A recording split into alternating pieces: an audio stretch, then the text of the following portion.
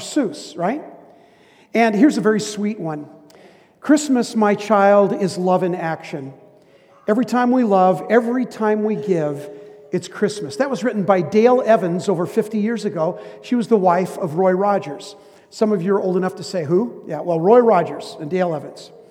And then here's a not-so-sweet one by that very famous, not-so-smart Jay Leno. Here's what he said. The Supreme Court has ruled that they cannot have a nativity scene in Washington, D.C. This wasn't for any religious reasons. They couldn't find 3 wise men and a virgin. Okay, that was Jay Leno. He said that about Christmas. But here's my favorite. We consider Christmas as the encounter, the great encounter, the historical encounter, the decisive encounter between God and mankind. He who has faith knows this truly. Let him rejoice. That was Pope Paul VI. I like that one. Christmas is an encounter between God and man. Christmas is an encounter between you and the Lord of creation. This time of year we bring gifts, and the Lord Jesus has given us the gift of eternal life. For God so loved the world that he gave his only begotten Son, that whosoever believes in him should not perish, but have everlasting life. The greatest gift that was ever given. I think for a moment in your own mind, what's the best gift that you've ever received? Now we can get real spiritual or religious at this point, but think of just the best gift you've ever received. I remember when my son was a teenager, 12 years old, I watched The Christmas Story for the first time, and you know what I got him for Christmas. I got him a Red Ryder BB gun, and to this day, he still says that was the best gift that he ever received. What's the best gift you've ever received? Well, a friend of mine, another covenant pastor, his name is Dwight Nelson, tells this story, and he tells it and says that it's true. You'll have to determine for yourself whether or not you think it's true. Dwight Nelson, on Christmas Eve morning, he and his wife gave their daughter a little kitten for Christmas. And the daughter put a little red ribbon around its neck, and it was cute, and they played with the kitty, and the kitty went outside and played in the yard. But finally, the kitty crawled up into a tree, and they just couldn't reach the cat. And it was kind of wasn't a very sturdy tree. They couldn't climb up in it, so they tried to coax it down with milk and with all kinds of things, but nothing worked at all. So because it was too flimsy a tree to climb up, Dwight had the idea that he'd tie a rope to the tree, tie it to the fender of his car, and then slowly inch away, and as the tree came down, finally he could grab the kitty and save the cat. Well, you know what's coming, right? So he started driving the car slowly away. The tree bends down, and then the rope snaps, and that cat goes soaring off into the sky, just way out there. He couldn't even tell where the cat was going. He was frightened and worried, especially because his daughter was mad. And he went to all the different neighbors. Have you seen a cat with a red ribbon? And no one had seen it. And finally, he just had to give up, and he said, Lord, I commit this kitten to your keeping. A few days later, he was in the grocery store and he ran across Mrs. Jones. Mrs. Jones, in his congregation, was a notorious cat hater. Mrs. Jones was buying cat food. The pastor said, Mrs. Jones, I'm surprised that you're buying cat food the way you feel about cats. And she said, well, you're not going to believe it, but a Christmas miracle happened in our house. And he said, well, what on earth could that be? And she said, well, on Christmas Eve day, my daughter had been begging for weeks to have a cat for Christmas. And my husband and I said, no. Finally, I got so fed up with her. She said, listen, Dad and I will not buy you a cat, but if God wants to give you one, you can keep it, okay? She said, my daughter goes in the backyard, she gets down on her knees, and she says, dear Lord, give me a cat. And just then this cat comes falling out of the sky with its feet out like this, and the red ribbon flapping in the breeze. And she said, Pastor, it was a Christmas miracle. It was truly a Christmas miracle. Well, I wonder if any of you have experienced a Christmas miracle like that. Maybe not like that, but let me tell you what the Christmas miracle is for us tonight. It's this, and it's simply this. Jesus came. He came to the earth, and it was so cute and warm and cuddly to have a baby, but the reason he came was not so that we could celebrate him as an infant, but Jesus grew up to be a man. And as a man, he was God, very man. And he grew up and he literally died on the cross for your sins and for my sins. The greatest gift that has ever been given, the gift of his Son, Jesus Christ. This evening, I would like to pause for a moment and just consider the life of Jesus. And we're going to look at some verses in the Bible that talk about this amazing person that we call Jesus, the King of Kings, the Lord of Lords, the Alpha and the Omega, very God and very man. We're going to look at this man, Jesus Christ, because every one of you, even if you're not a church person, if you're not a Christian person, every one of you kind of does everything based on Jesus. Did you know that? Every check that you write is saying that Jesus was born 2,013 years ago. Everything, history is divided into BC and AD. Everything has to do with Jesus Christ. And did you know that there are 2 billion people out of 7 billion people on our planet that would stand up and say, and many of you would as well, stand up and say, you know what? I believe in Jesus Christ. He's my Lord and Savior. And my life has been literally transformed by being in relationship with Him. So Jesus Christ is a very compelling and an amazing persona that has came to this earth 2,000 years ago. The name of Jesus is above all names. When His name is embraced and loved and invoked, time stands still. Let me explain. There's a word in the Bible that maybe you've never even thought about. And the word actually is the same word in the Old Testament. The Old Testament, by the way, was written in the language of Hebrew. And the New Testament was written originally in mostly Greek and some Aramaic. But there's a word in the Bible, Old Testament and New, Hebrew or Greek, and it means the same thing. And that word is behold. In the Old Testament, I'm going to give you a little language lesson. How many of you studied languages in high school? So you're on because you're going to learn something. So the Hebrew word for behold is hine. Hine, okay? I'll just say that with me. Hine. Okay, let's say it again. Hine. Okay, you just learned Hebrew. Aren't you? You're smart. Okay. Now the Greek word, the same word now in the Greek language, the New Testament, is idu. Okay? Idu. Let me say it together. Idu. After the service, there's going to be, believe it or not, a wedding. Okay? And during that wedding, the man and the wife are going to say it with me. Idu. No, they're going to say, I do, but you get the idea. Okay, so hine means behold. Idu means behold in Greek. So in the Bible, there's this times when the word behold comes out, and the word means this. It means stop what you're doing. Right now, stop. Pay very close attention. What I'm going to say is absolutely important. What I'm going to say has the potential to change your life. Okay, that's what the word behold means. It means stop, look, listen, watch out for this. I mean, in today's modern language, you say, dude, you better pay attention because this really matters, right? Hine, idu. When you see these words in the Bible, you're supposed to stop, look, listen, pause, and say, okay, God, what do you want to teach me? What do you want to say to me when you hear the word behold? So I want to look tonight at the Christmas story in the context of that word. And then we're going to look at 2 other times when that word was used many times in Scripture. So the first one is 700 years before Jesus was born. There was a prophet by the name of Isaiah. Now, we know this isn't just something made up. Okay, we know that Isaiah is an ancient prophet. We know that historically, that's proven. We know that he wrote. Some people say, yeah, but what we have today isn't really authentic. Well, it is, and it was proved by the Dead Sea Scrolls, proved that the ancient Hebrew that was written by Isaiah is exactly accurate today. So 700 years ago, here's what Isaiah said, prophesying or foretelling what was going to happen 700 years hence.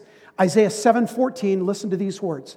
Therefore the Lord Himself shall give you a sign. Say it with me. Behold, hine, the virgin shall conceive and bear a son and shall call his name Emmanuel. Behold, hine. Remember what it means? Stop, look, and listen. What you're about to hear is life-changing, and it has so much to do with you as a human being, as one who wants to live a life well. Stop, look, and listen. This really matters, okay? And this is what he says after, behold, the virgin shall conceive and bear a son, and shall call his name Emmanuel. 700 years later, those prophecies came true. 169 prophecies in the book of Psalms and Isaiah, all of them predicting the birth of Jesus. Specifically, he was born in Bethlehem. Specifically, he was born in a manger. All of these very specific things, and it was done 700 years before Christ. So here's what Isaiah was saying, basically, is this. You need to stop right now. You need to pause, and you say, okay, I need to pay attention to what he's going to say now. And he says, listen, a child is going to be born. His name's going to become Jesus. And Jesus, the name means, he shall take away your sins. Hine, behold, listen, check this out. This could change your life. The word Emmanuel means literally God with us. So Isaiah was saying, listen to me. Please stop and listen. He was saying, God is with us in this baby. The baby, he didn't stay in a manger. He grew up to become a man to become your Savior. This matters. God is with us right now in the form of this baby. Isaiah said a little bit later, listen to this passage in Isaiah chapter 9, and he uses the word behold again. Okay, remember this is written 700 years before Jesus was born.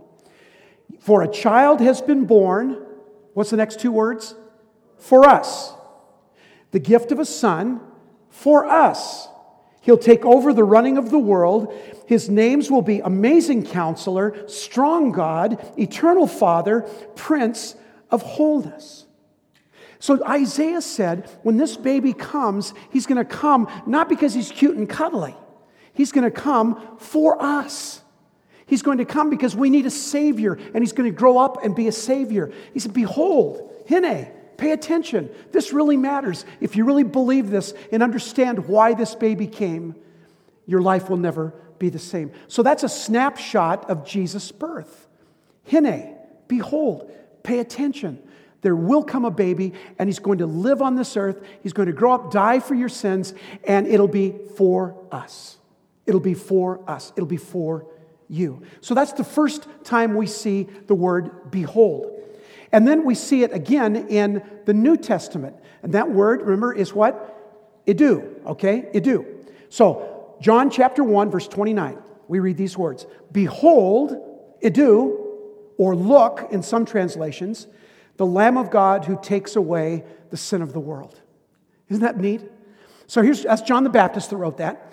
John the Baptist saw Jesus coming, and he knew what was happening because his mother Elizabeth and Mary, the angels that appeared to them. So John knew what was going on, that this man Jesus was going to be the Savior of the world. The same Jesus that was in a baby that Isaiah prophesied 700 years before. So John says, behold, the Son of Man, the Lamb of God who takes away the sin of the world. Now, what did he mean by that? In the Old Testament, there was this elaborate sacrificial system because people could not save themselves. People were lost in their own sin and their own brokenness. God provided a way for them to have their sins forgiven, and that was through the sacrificial system. So if you sinned, you had to sacrifice a goat or a sheep or something like that, and that the blood of that animal was supposed to cover your sins, and God took that as a promise that you weren't going to sin again, but then you'd sin again, and it was so complicated, and they were running out of sheep in the world, because it was just a mess. Everybody was sinning, and it was just, they were losing ground. Jesus comes along. John says, behold, pay attention. You got to look at this. You got to hear this. The Lamb of God who takes away the sin of the world. Jesus was the Lamb of God, and he was a once and forever and eternal, perfect sacrifice for all the sins of all people. Jesus died for the sins of all people. Now, whether or not we embrace his gift, and that's truly a gift, to die for your sins, to die in your place, you don't have to die because somebody died for you, because that great gift is given to you. John says, wait a second, stop everything, push the pause button, look who's coming. It's Jesus Christ, and he's the Lamb of God that was literally slain from the foundation of the world. And then that same Lamb of God marched through 3 years of ministry, and the Bible says that he went to the cross. In fact, Pilate, when Jesus had the crown of thorns and he was scourged, and what they did by scourging it was a leather strips with glass and metal in it, and if you saw the Passion of the Christ, it was very realistic. They would literally lash him and literally tear the flesh off of his torso and his back. And the Bible says that his blood was being shed for you. You say, well, how does that work? Martin Luther called that the great or the wonderful exchange. Martin Luther said that all of your sins, all of your pain, all of your brokenness, all of the wrong things you've ever done are put in a bundle like this, and they're placed on the back of Jesus, that back that has all the flesh torn off it, right? And all of your sins become Jesus' sins, and he dies for them. And then all of his righteousness and his beauty and his love and his eternal nature, all of that becomes yours. That's the wonderful exchange. When you invite Jesus into your life to be your Savior and your Lord, you are saying, Christ died for my sins. He is the sacrifice for my sins, that once and for all, perfect sacrifice, and he died for me. And so John said, Idu, behold, push the pause button and say, listen, what I'm about to say will change your life. And what he said was this: Jesus is the Lamb of God who takes away the sin of the world. Behold your King. Behold Jesus the Savior. Behold, look at the cross. Look at him on the cross. The blood that he has shed for you. Behold the Lamb of God who takes away the sin of the world. Behold the baby. Behold the man on the cross. Behold the one who takes away the sin of the world. Isn't it beautiful how God uses that one simple word to say, listen, if you believe what I'm telling you right now, Isaiah said it, Jesus said it, John said it, if you believe what I'm telling you, your life will never be the same. But there's one other time that the word behold is used. You see, Jesus Christ, after he was crucified, most of you know this, Pastor Ryan referred to it earlier, Easter is a celebration of Jesus rising from the dead after 3 days. So he's crucified, he was resurrected, and after 40 days, he literally ascended or went up into heaven to sit at the right hand of the Father, and Jesus is there today with the Father. But he says, one day, I'm going to return to the earth, and I'm going to return, and I'm going to judge everyone. Okay, so the question is, do you want to be judged based on how you've lived your life? Man, I don't. I've messed up so many times. I've sinned so many times. I can't even begin to tell you. So I don't want to be judged on what I've done. I would fail. You would too. But instead, you can either be judged on your own life or you could be judged on the life of Jesus, the Lamb of God who takes away the sin of the world. So when Jesus Christ returns at the second coming, the judgment, you'll have that option. If Jesus is your Lord and Savior, you will be free. You are redeemed. You are saved. But if not, you will stand judgment for your own sins. So the Bible says, listen to this. In Revelation 22, it says, behold, Idu, New Testament, right? I am coming soon. Jesus said, I'm coming soon. My reward is with me, and I will give to everyone according to what he has done. In other words, you'll get according to what you have done. I am the Alpha and the Omega, the first and the last, the beginning and the end. Idu, stop, wait just a minute. You need to hear this. Jesus said, I'm coming back. Just like I left the earth 2,000 years ago, I'm going to come back again, and I'm going to rule and reign over the entire, not just the world, but the entire universe. And whether you are judged by your own sins or whether you are judged by Jesus' death on the cross, that's what's going to happen when Christ returns. The Bible says that he will literally ride, he will break through the eastern skies, and he will be on this white horse.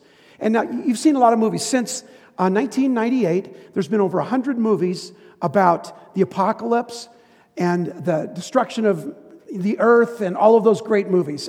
Will Smith is in half of them. Anyway, all these movies, all about the end of the world, all of those things come right out of the Bible. I don't know if you realize that.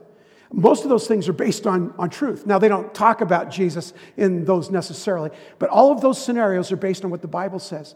That God said, behold, wait, stop, Idu. Right now, time out. You need to pay attention to this. I am coming soon, Jesus said. My reward is with me, and I will give to everyone according to what he has done. So here's the question. Do you want to be judged according to what you have done? Or do you want to be judged according to what Jesus has done for you? Religion is what can I do? Christianity is what Christ has done for you. Tonight, what I'm offering you is this: a behold, a stop, a timeout. Wait just a minute. Okay, what you're saying, Pastor Dwayne, is that Jesus came as a baby, and that was a very important event because it changed the world, divided the world from BC and AD. Okay, I understand that. And then you're saying, behold, he comes, the Lamb of God, who was slain from the foundation of the world. On the cross, Jesus died for my sins. I need to stop and ponder that, understand that, and embrace that. And then you're also saying that one day Jesus Christ promises the first advent, that's what we call the Christmas. It's the first advent, that means coming. The first coming of Jesus was Christmas. The second advent, the second coming of Jesus, he will come to judge all human beings of all time, of all periods of time. So you're saying, okay, I stop, I need to understand that, one day Jesus Christ is coming back. Now, you can say, I don't believe it, and that's your prerogative, of course, but what I am saying is that from my heart to yours, the truth of this word, behold, hine, idu, please hear this. Jesus came, Jesus died for your sins, and Jesus is coming again. And each one of you can experience Christmas by experiencing Jesus Christ in your heart. That's the promise of the Christmas story. He is the King of Kings, the Lord of Lords. Behold, Jesus is coming again. There's one last behold. It's found in the book of Revelation, the last book in the Bible, and it's found in the 3rd chapter, the 20th verse. And here's what Jesus is speaking. This is what he says. Behold, idu, stop everything. You need to really hear what I'm going to say. Jesus said, what I'm going to say after this. So please pay attention. Behold, Jesus says, I stand at the door and knock. And what he's referring to is your heart's door, that inner spirit in you. And even right now, I believe with all my heart that some of you are feeling that inner knocking. Jesus is saying, I'm real. I'm here. I did die for your sins. I did come as a baby. I am coming again. It's real. It's right here. He said, behold, I stand at the door and knock. If anyone hears my voice and opens the door, I will come in and eat with him and he with me. Idu. Stop. Listen. This matters. This could change your life. This could change everything that you've ever experienced. Jesus said, I want to be your Savior. I want to be your Lord. At the judgment, I want to stand before you, between you and God, and say, hey, I've got this one. This one's mine. This is my child. You judge me, Jesus would say. Don't judge them. God says, this can be your life. This can be your experience. This can be your transformation. Hine, edu, please hear this. Jesus died for your sins. Check this out. Listen, time stops. Jesus is saying, you can know me forever. Behold, let me come into your heart and give you unspeakable peace, forgiveness of sins, healing of addictions and pain. Behold, babe in a manger. Behold, the Savior on the cross. Behold, the soon coming King. Would you bow your heads with me for a prayer? Father, tonight on this Christmas Eve, we are so thankful that this is a time of the year when we celebrate, and really most of the world celebrates Christmas. Even if they're secular Christmas, they don't realize that they're celebrating something that actually happened, that Christ came. And Lord, you've told the world time and time again to behold. Please stop, look, and listen. Hear what this story is saying. Hear about the salvation that you can have through Jesus. Hear the news that one day I'm going to come again. Lord, help us to stop, look, and listen at this beautiful story. So, Father, tonight, I believe that there are some here tonight who maybe they're new to this idea of Jesus being real and alive. But, Lord, I also believe that you literally are knocking on their heart's door. They feel this tap in their soul, this touch in their heart, this Jesus who is saying, I'm real, I'm here, I want to save you. Father, because I believe there are those here tonight that want to experience that, I just want to offer a prayer. If this is your heart tonight, if you want to pray this simple prayer to receive Christ, I want you to pray with me. Not out loud, please, just in the quietness of your own heart. But say it with sincerity and pray something like this. Dear Father, I know I haven't lived my life very well.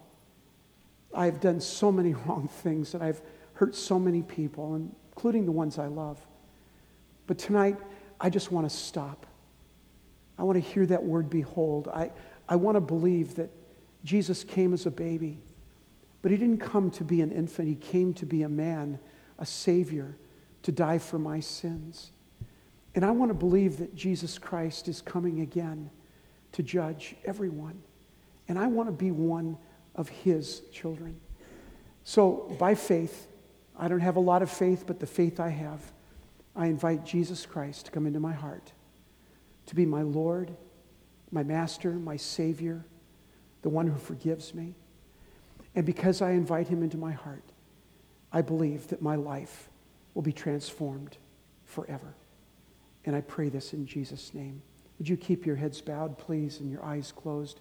If you prayed that prayer this evening, I just want to know that so that I can pray for you. We're not going to ask you to do anything or talk to anyone tonight, but I do want to see if you prayed that prayer so that I can pray for you. So in a moment, I'm going to ask you simply to raise your hand.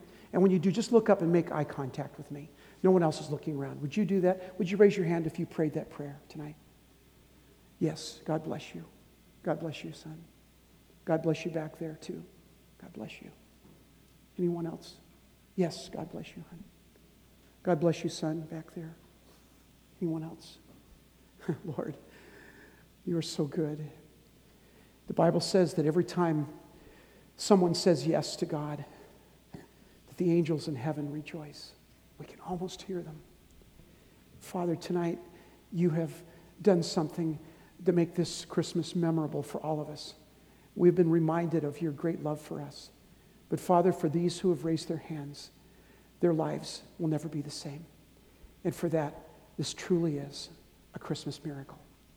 And we pray these things in Jesus' precious name. Amen.